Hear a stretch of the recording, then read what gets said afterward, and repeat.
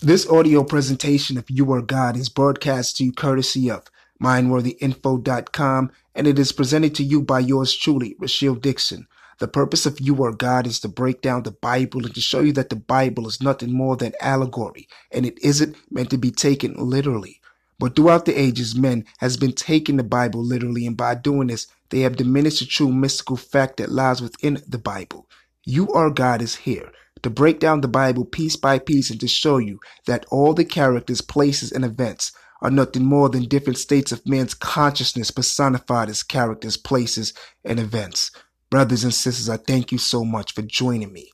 I thank you so much, and I hope you go on down to mindworthyinfo.com and subscribe. Always have some great things coming to your mailbox, and come check out the Mystic Academy training course.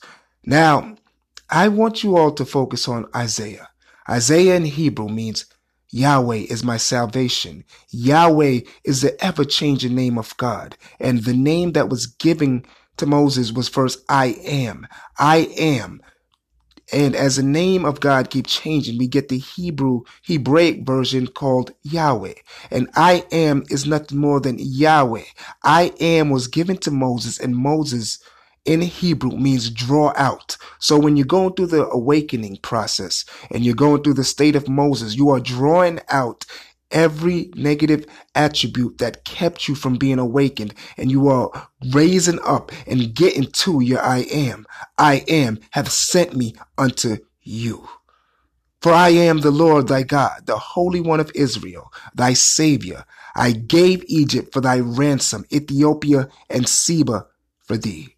Isaiah 43:3.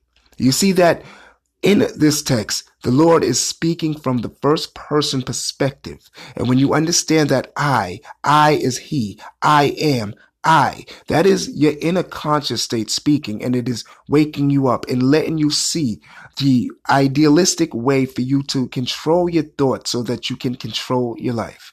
Thoughts are everything, and they hold the power for you, and they hold the power for everything. Fear not, for I am with the people. I will bring forth thy seed from the east and gather thee from the west. You see, it is speaking of telling you not to fear, because I am with thee. And when your I am is with thee, you know what you will be. You will bring forth thy seed. Thy seed is the offspring of which you will create. And from the east and gather thee from the west. I will say to the north, give up, and to the south, keep not back. I will say to the north, give up. The north is nothing more than speaking of that northern part, that northern region. The north is in your mind, that is up, telling you to give up all of the old ways that you once had. And to the south, keep not back. Some people hold themselves down, and when you're down, you are southern. You are down and out.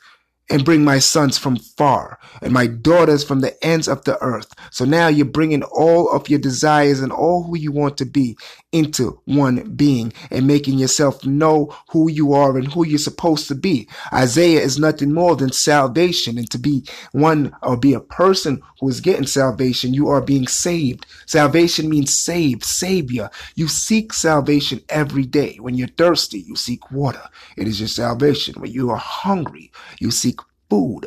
That is your salvation. So when one is after salvation, one is after saving themselves from a situation. And when you're saving yourself, you are creating yourself to be the person who you're supposed to be.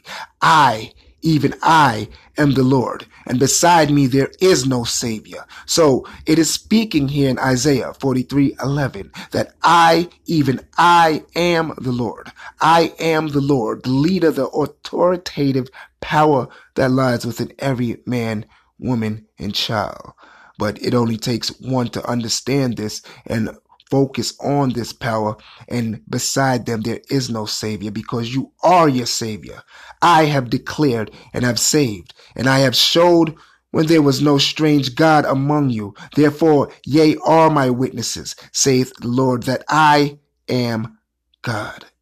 Isaiah 43:12. So when you see that there is no other God, and many will resurrect statues and resurrect this God and that God, and will pray to a statue and call it their God, but there is no other God besides the Lord that is in you, your awakeness, your awakened and your illumined, enlightened reason is the God that will help you. That is the infinite intelligence that connects us all to this universe. And I have declared and have saved, and I have showed when there was no strange God among you. Therefore, ye are my witnesses, saith the Lord, that I am God.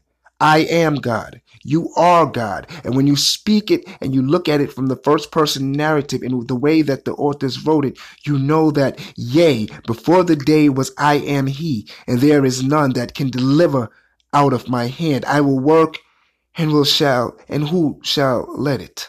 Isaiah 43:13. You see that there's no one else besides that state of consciousness that awakens you and pull you in. When you focus your awareness on what you want to be, you will be redeemed. Thus saith the Lord, your Redeemer, the Holy One of Israel. Isaiah 43:10. Israel means nothing more than the one who is connected to God. When you see Israel, it is a theophoric name. A theophoric name is a name with El, one that embodies or embeds an aspect of a God. And Israel means triumphant with God, struggle with God, and contend with God. And these are three different states of consciousness that man goes through. Many live their lives struggling with God and trying to figure out who is God and pray to this statue and kneel to that and bow down and create an image that is not God. Many contend with God and will always find their way, always coming up with an issue to say, who is God? Does God really exist? Is God some guy in the sky sitting on a cloud behind pearly white gates? And then you'll have those people who are triumphant with God, and they will know that I am is he, and I am he. You see how the authors wrote this. They embedded all aspects of human consciousness in the name Israel. And in the name of God, you will find the power and the strength that you need, but you have to be a different person and not be the old person that you are, not be the person who focus on the issues of life. Instead, focus your imagination on the new you and the things that will create you. Remember, yea, not the old former things, neither consider the things of old. Isaiah 43:10. How many people you know will be the same old them and will focus on all the issues and problems, and by doing that they create more, because energy flows where attention goes, and they give the attention to the bad and the wrong things, and so they get the wrong results, or the results that they say they don't want and they don't like, but they end up getting these results. Behold, I will do a new thing. Now it shall spring forth. Shall ye not know it? I will even make a way in the wilderness and rivers in the desert. You see, this right here is speaking of how it can be rough and it can be hard, especially when you're trying to focus and do something new to change your life.